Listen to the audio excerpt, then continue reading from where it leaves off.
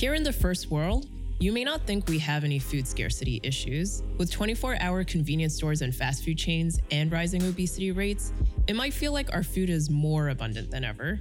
But what if we take a step back and zoom out and look at the whole situation? From a global perspective, we have a huge looming problem. There are already almost 1 billion people that are chronically hungry right now. In 33 years, there's going to be about 9 billion people on this planet, and we'll all need to eat. So what are some of these exact challenges we're facing? Well, to start, the world's food production will need to almost double. At the same time, arable land is getting scarcer, our oceans are overfished, and the way we farm is unsustainable, especially when it comes to livestock. Something clearly needs to change. It all sounds pretty dystopian, to be honest. But if there's one thing I've learned, technology has proven to save humanity on a few different occasions, albeit it could also lead to our demise, right?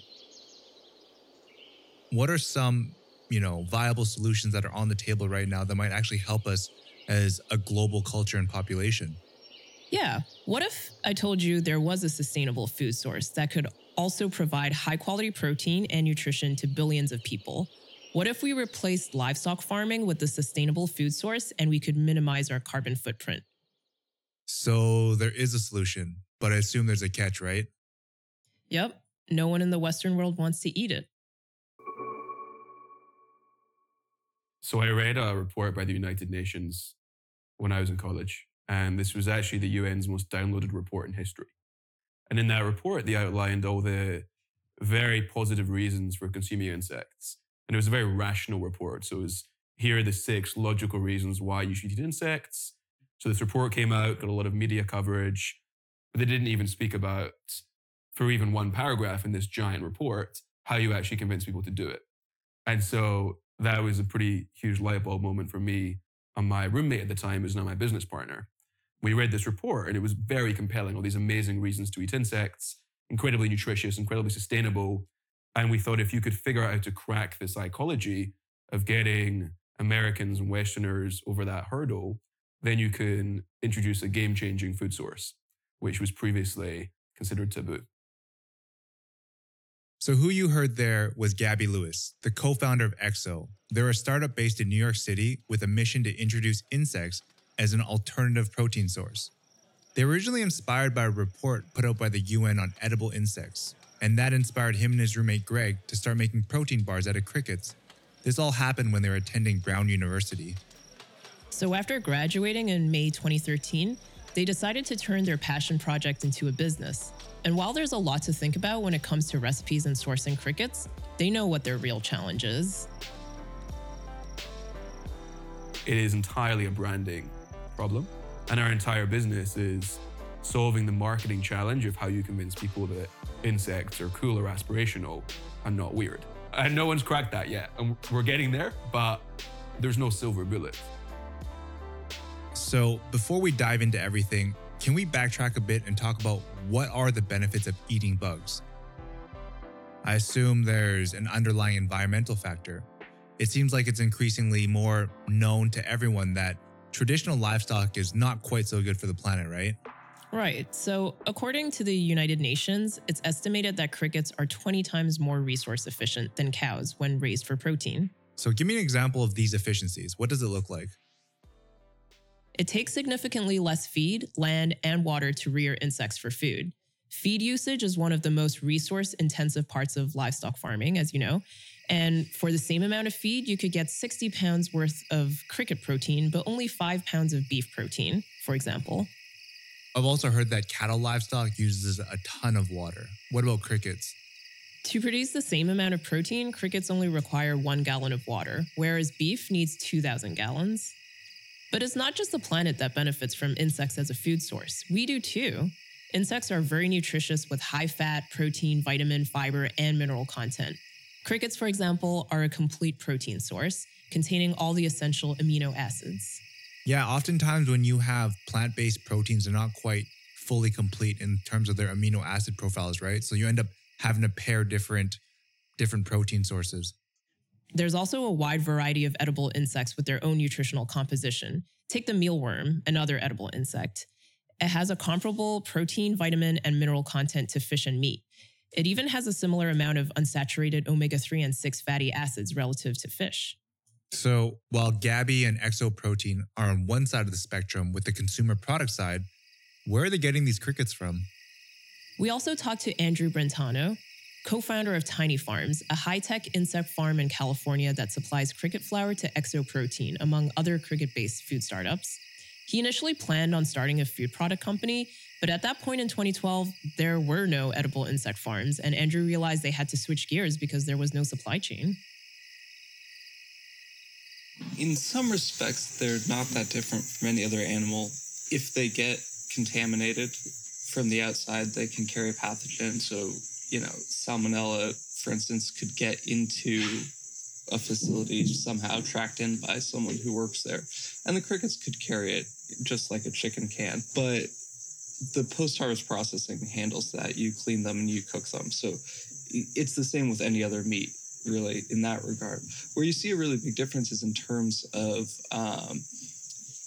diseases that can jump from an animal to a human.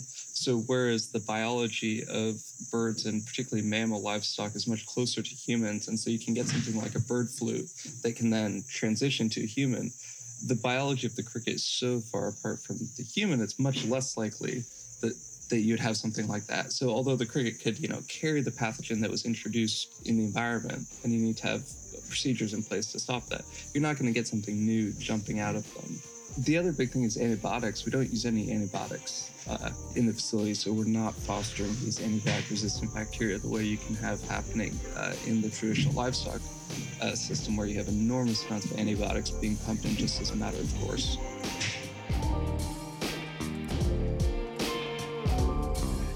So it's starting to become abundantly clear what are the benefits. Insects are healthy, environmentally friendly, free of antibiotics, and safe from diseases that can potentially make us humans sick. So what is the real challenge at hand here? 1,600 species of insects. They're all really good for the planet as a protein source. They're really good for you as a protein source, as a source of iron, calcium, everything else. Yet purely because of our culture and the way we look at food and the lens we look at food through, we're just not touching it. And it's like a giant waste not to touch it. In a sense, the only thing stopping from introducing this sustainable food source is human psychology. However, we're not talking about everyone here. It's important to note that 2 billion people around the world consume insects on a regular basis in parts of Latin America, Southeast Asia, and Africa. That's pretty much a quarter of the world's population. Yeah, in Asia, it's quite common to see bugs on a stick or in huge walks across food markets. Before the Western world, there isn't a culture of eating bugs, so it's very psychologically difficult for people. It's seen as disgusting, terrifying, or just an absolute last resort for survival. There's a reason why eating bugs was such a common challenge on the TV show Fear Factor. But according to Gabby, why is cricket a delicacy in one culture and horrifying in another? I mean, think about it. There's no reason why we shouldn't eat horses or many other animals. Like in the US, at least, we eat cows, pigs, chickens, lamb, maybe. Anything else? Not really. They're like 4 or 5 animals we think are normal, and then we think other animals are really weird. Totally irrational and purely based in culture. Perhaps it's part of this irrationality when it comes to our culture and psychology. Or perhaps eating insects comes down to a lack of knowledge and education. But for some, I think insects just aren't thought of as a nutritious food source. The biggest bias we're trying to counter is this idea that insects are an inferior food source. And they're not. They're better quality than most protein sources we eat. They're high in all sorts of micronutrients. And so we thought if we were to hide it or rename it or downplay it, it would feed into this idea that there's something wrong with it and that you only eat insects because you can't afford steak, which is a very common misconception, and it's not true at all. What we're doing isn't as simple as make this packaging stand out on the shelf. We're actually having to reimagine what insects are. And right now, most people hear you say, eat this insect, they're gonna screw up their face. And we want them to be intrigued, or them to even think, oh yeah, that's cool, I read about that somewhere last week. And so we're trying to change everyone's perception of what insects are, which is a pretty serious challenge. And according to Gabby, the disgust factor also plays a big role in why Exo ended up using cricket flour for their protein bars when there were hundreds of other insects to choose from. When we first started, we actually worked with the world's expert on the psychology of disgust. And we created these focus groups where we figured out what format is going to be most appealing to the consumer. So is it a whole insect versus a cracker versus a protein bar? And then we looked at various insects as well. So we looked at ants, crickets, beetles, mealworms, and we found that crickets are the most appealing, or the least unappealing, let's say. And the hiding or grinding the insect rather than it being in its whole form is also superior. And those are both like fairly kind of intuitive, but we've done it formally as well. And even recently, we cut up our bars, 2 of the exact same protein bar, and we took them to people around the office and we said, this bar on the left is cricket, this bar on the right is mealworm, which do you prefer? And every single person preferred the cricket bar, even though it was the exact same product. A lot of people were even like, oh, this mealworm bar is gross. The cricket bar is tasty. Literally the same thing.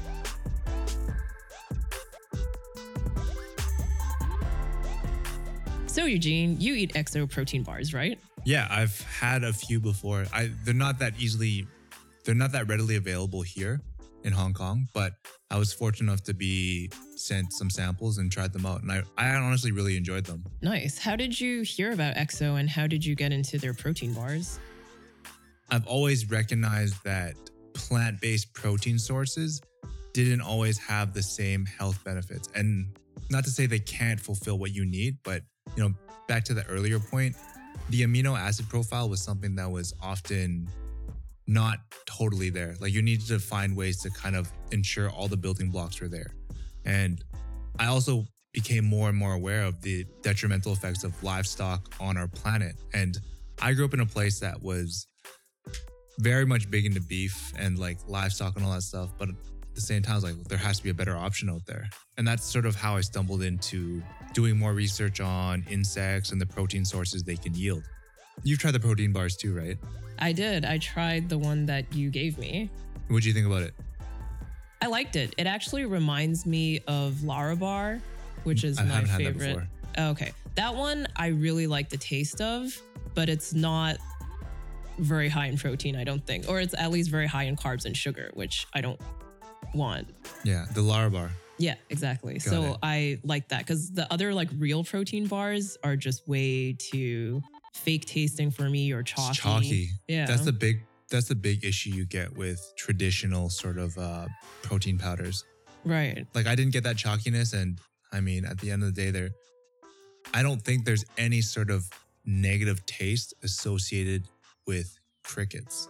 It's more the psychological barrier of what is it I'm eating versus the taste.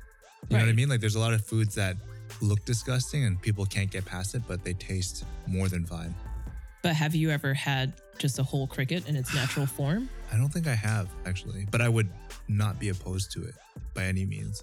Because I wonder how neutral it tastes, or is it just hidden? Is the taste hidden by other ingredients in the protein bar? Yeah, that's actually a pretty legitimate question.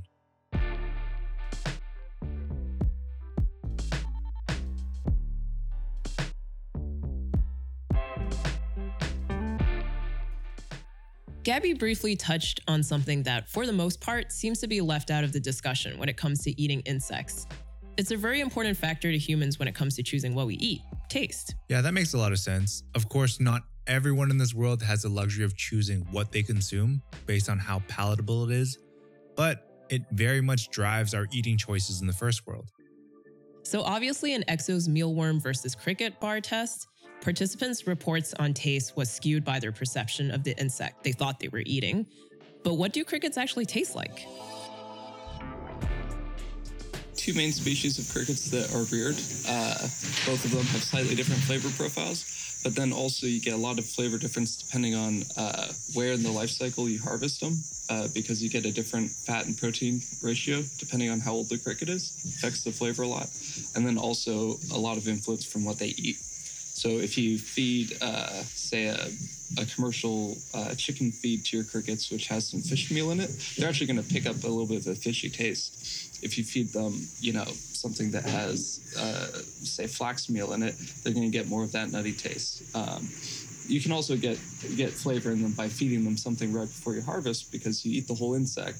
And so if they have like a residual bit of, let's say, some basil or some almond or something that you want them to taste like, you can feed it to them right before you harvest them. So from the sounds of it, crickets are almost like a blank canvas in the sense that you can manipulate what they'll taste like based on what you feed them. But Andrew thinks the taste of insects is almost besides the point. Right now, the primary use of the cricket is completely irrespective of the flavor. It's just being stuck into, a processed food or a snack food that completely masks the cricketness. Or if anything, it benefits. There's sort of a mild, savory, nutty note that can boost particularly like baked goods and make it a little more delicious. But that's not been the primary focus. The primary focus has been, have something as neutral as possible, or at most mildly nutty. And which is fine. Crickets have a naturally very mild flavor, and that's part of why they've caught on so well. But all the insects out there have different flavor profiles. And as the kind of broader trends of acceptance shift and people get more interested in the ingredient, kind of more sophisticated as consumers, we could start to see more there. But also chefs get involved. So, when you start to get really high-end chefs playing with this, they don't care about protein. You can get protein from anywhere. They only care about new and exciting flavors. And so they're going to work with preparations that really boost that. And, the Nordic Food Lab, the guys that do R&D for Noma in Copenhagen, did a whole series of experiments with crickets, and they ended up making a garum, which is kind of like a fish sauce. It's like a fermented, they roasted the crickets and then they fermented them into this salty, sauce. And to me, that's brilliant, because then you're taking this thing, which is this little, potential umami bomb, and you're really heightening that and bringing that to the front. Andrew just touched on one of the solutions to the problem. Clearly, there are populations that find crickets palatable, but the Western world isn't one of them. Maybe there's a way to present insects in a form that is more familiar and even tasty to us, with some help from professional chefs. There's definitely a movement in the fine dining world towards insects, and Noma in Copenhagen, best restaurant in the world right now, they've served a bunch of different insects. Our chef, who came from the Fat Duck in England, which was the #1 restaurant while he was there, they did a documentary with the BBC where they served crickets. That was several years ago. All over the world are serving insects. And then we're serving $3 premium, fancy gluten-free protein bars. Yet we're all trying to democratize this cheap, sustainable protein source. It seems like there's a slight hypocrisy there, but I think when you look at sushi and lobster and various other foods that have crossed this chasm we're trying to cross, the way they do it is somewhat top-down. And so you need the best chefs in the world talking about lobster or crickets to make it not seem cheap and gross. And then the way you start selling to consumers is to consumers who really care about nutrition, because crickets are very nutritious. And so all of our early adopters, the ones that want really high quality protein bars.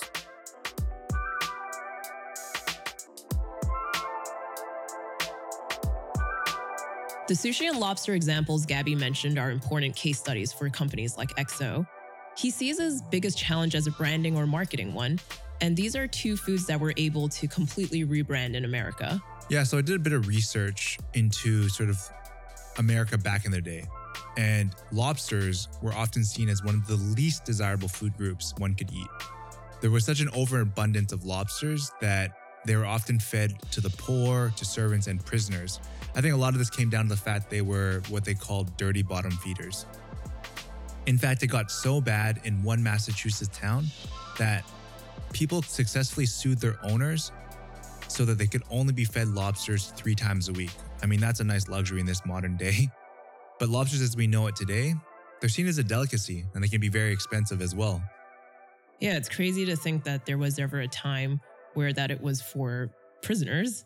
But likewise, sushi wasn't always as popular as it is now in the West. Sushi restaurants started popping up in America in the 1960s, but raw fish was a very foreign concept when it was first introduced to Americans. It took the invention of the unintimidating California roll, an inverted sushi roll with cucumber, crab meat, or imitation crab, and avocado to pave the way for sashimi and sushi in the US. So it appears that success stories like lobster, like sushi in America, are the inspirations behind EXO. It's especially valid in a world that's not quite ready to eat insects. So thanks to the rise in popularity of protein bars, EXO has found a convenient and familiar vehicle for the cricket. In a sense, the California roll was the gateway drug to sushi, and EXO's gateway drug to insects is the protein bar. I think 10 years ago, protein bars were for bodybuilders. But today, like, my grandmother eats protein bars for breakfast. And she's not like a bodybuilding grandma. She's just a regular grandmother. And she's not going to buy like the giant one with gold letters. It's like MetRx, like 50 grams of bodybuilding protein. But the idea of eating a kind of healthy, high protein, convenient snack is no longer confined to niche audiences anymore. Another solution to the Western world's fear of eating bugs is simply building awareness. Ever since the UN's report on edible insects came out, there's been a lot more media coverage on the topic, but it doesn't hurt the cause to have famous people spreading the word too.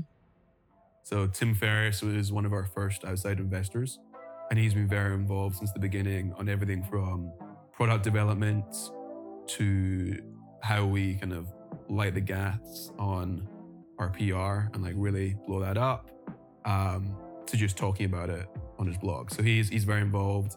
Others like Nats, for example, it's more just name recognition, which is huge and shouldn't be understated, right? So the idea that like one of the most famous rappers of all time is investing in and consuming insect protein, again, would have been crazy 4 years ago. And it's still a little bit crazy, but it's cool. And when people hear things like that, it just lends more weight to what we're doing. And so we have those guys as investors. We also have Dentsu, which is the largest advertising agency in Japan. We have a fund called Acre, and they're the investment arm of Campbell Soup Company. And so again, it's like to think that Campbell Soup would be backing bug protein would have been inconceivable until now. So there are a lot of kind of respectable figures and funds getting behind this, mostly just because it makes so much logical sense. And if you can crack the marketing problem, then you're golden. Surprisingly, Gabby welcomes competition in the marketplace and sees it as something that will further the cause, bringing more business to everyone in the insect space.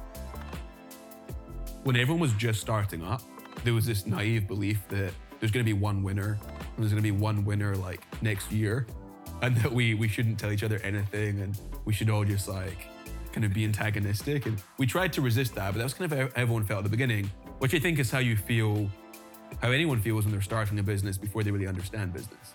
And especially with what we're doing, the more people doing this, the better for everyone, because we're all just introducing a new food source and we're all educating the consumer. So from our perspective, unless somebody does a bad job at it, meaning they put out a product that tastes awful or they brand it terribly, if everyone's doing a decent job, the more people doing it, the better. Because then just the more people that are going to hear about it, more people are going to try cricket and open up their minds. So we view the competition as good. So much so that before there was a lot of competition, we actually thought about launching a second cricket bar under a different brand. Because we figured like, if you walk into a store and there's one cricket bar, you think it's weird. But if you walk into a store and there's 3 cricket bars, you're like, oh, like maybe this is a thing. So we were like working on another brand to launch, like keeping it quiet that it was actually just us. But then someone else did it, so we didn't have to. So it seems like the main strategy of EXO and other companies in the insect market is to essentially mask the insect in the food. That means if someone was to consume an EXO protein bar, they would not for a second think that, hey, there's bug flour in this. Do you think there's a disconnect between the final product they're creating and eating insects? And is this going to sort of prevent them from moving forward at a faster rate? Yes, I think there is a disconnect, and I'm conflicted about it because on one hand, I think it's a good thing because that's how you're going to get people to eat it, and it is so good for us and the environment. On the other hand, I just don't think we as people should be disconnected from what we're eating.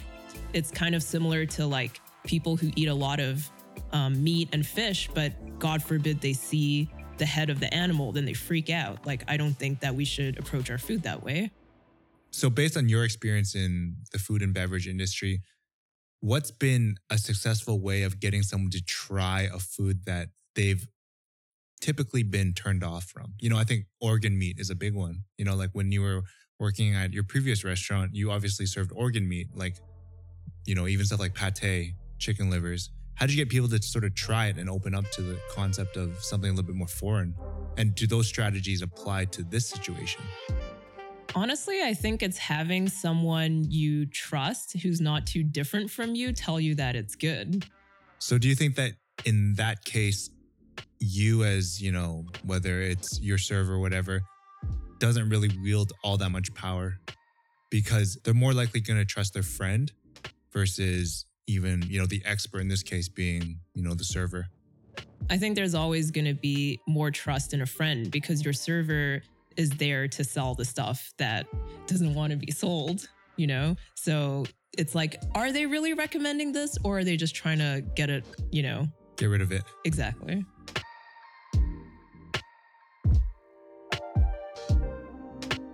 Within the whole Tiny Farms and Exo cricket movement, it seems like it's generally quite positive, but as I understand, there's actually been backlash. Could you maybe give me a little bit of insight into that? Yeah, so companies like Tiny Farms and Exo have been receiving media attention and generally positive response, of course, but not everyone is happy about the strides they've made. Not only are there still a lot of questions to be answered, but people have straight up sent them hate mail. That's actually pretty surprising. I wonder what they had to say. Well, there were a lot of like illegitimate critiques. So we get a lot of hate mail. I mean, some of the hate mail I couldn't even say in public. We get a lot of very racist hate mail from people that assume this is only something that third world countries should do. And so some people, very few people, but they write to us, view eating insects as a regression of society. And they think that once a country can afford beef, it should eat beef. And insects are only for poor people, which couldn't be further from the truth. In fact, in Uganda, grasshoppers cost more than steak because it's a delicacy. And there are similar examples in other countries. So we get hate mail of that kind. But in terms of legitimate critiques, one that's legitimate is that this is a very young industry. And so there are lots of things we don't know. And so, you know, it could be, for example, that the iron in crickets is less absorbable than the iron in steak, for example. We've got no reason to believe that is, but most foods we consume today have been studied for decades and decades, and insects haven't. They've been consumed forever all around the world. But in terms of like good scientific research on the nutritional properties, and there's still a lot to learn. So that's the kind of biggest, I wouldn't call it a critique, but it's a question mark for all of us, and a lot of answers to fill in. So yes, there are challenges, there are questions, and there are haters. But there has definitely been enormous growth in this area in only a few short years, and both Andrew and Gabby see the potential. Andrew started off by saying, we can get caught up for days or weeks on some kind of proximate problem that we're trying to solve here on the farm, and sometimes you think, what the hell am I doing? Like, this is like a stupid way to be spending my life. But then you step back and you think about, like, wait a second, we're actively contributing to a future where everyone has good food to eat and societies don't collapse. That's kind of how I think about it. And I'm like, oh, well, yeah, okay, let's solve these problems. And the other big thing that keeps them going is just seeing the momentum building around this with the other companies in the space, with public interest. I mean, seeing things in the paper like the Mariners Stadium in Seattle starts serving little cups of fried grasshoppers and they sell out. You know, it's like there's this kind of validation that we get from that momentum building and from getting calls from potential customers saying, hey, I need, this much cricket, next month. And we're like, wow, well, we don't have that available for you, but I'm excited that there's more demand than we're able to supply. That means we're doing something right. So these kind of two things is keeping that big picture vision and also just keeping kind of our ear to the ground and staying attuned to the bigger picture momentum that's building. It's very exciting. Gabby's take on it was a bit more pragmatic. Obviously, from a purely kind of selfish business perspective, we'd like it to move faster. And even from a selfless environmental perspective, we'd also like it to move faster. So from our perspective, I'd say it's moving too slowly. But looking at it from a place of perspective, it's happening a lot quicker than anybody could have reasonably predicted. And like I said, now if we go into a store, most people have heard of it. And we've got tens and tens of thousands of customers who eat our bars routinely. And I don't think anybody would have believed that a few years ago. If you'd said there are going to be cricket bars in thousands of grocery stores and it's going to be consumed by little athletes in 4 years' time, I don't think anyone would have believed you 4 years ago. So having heard all sides of the business and the process, what's your takeaway from all of it? This particular story is about edible insects, right? But what really inspired me about Exo and Tiny Farms is that while they are for-profit businesses, these are normal people with no prior experience in edible insects, making an effort to make an impact and do something positive for the world. Gabby started this project in college instead of following through on a job offer at a hedge fund. Likewise, Andrew knew nothing about farming, let alone cricket farming, but he and his wife now run this trailblazing company that supplies bugs to companies like Exo. People should just dive in and attack bigger problems. It might be sort of satisfying to drive more users to your web page or your app so that ultimately you can get some ad revenue down the road. There might be some kind of interesting technical problems in there. But if you take on like a big world problem, so in our case, it's like, where's our protein and our food going to come from? And, not just tomorrow, but 25 years from now, 50 years from now, 100 years from now, there's a really deep level of satisfaction you can get from that work and fulfillment. Plus the fact that you can actually potentially be saving lives in the future as opposed to just, racking up a few more, page views. And so I would encourage people to really think hard about what global issues resonate with them personally. For me, food and the food system is kind of close to my heart. And so it makes a lot of sense for me to get into sustainable agriculture.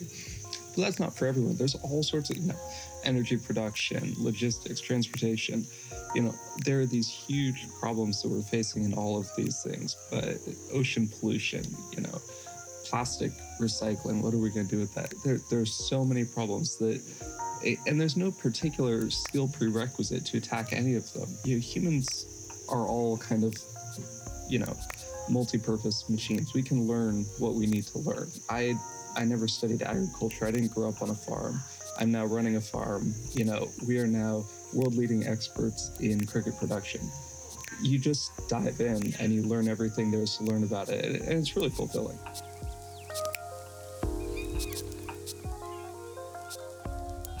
One thing is for certain, both of them are really visionary people. Andrew might be surrounded by these billionaire, high-worth tech companies, but Tiny Farms isn't an app and it's not a tech company. It is, however, a true vehicle for change.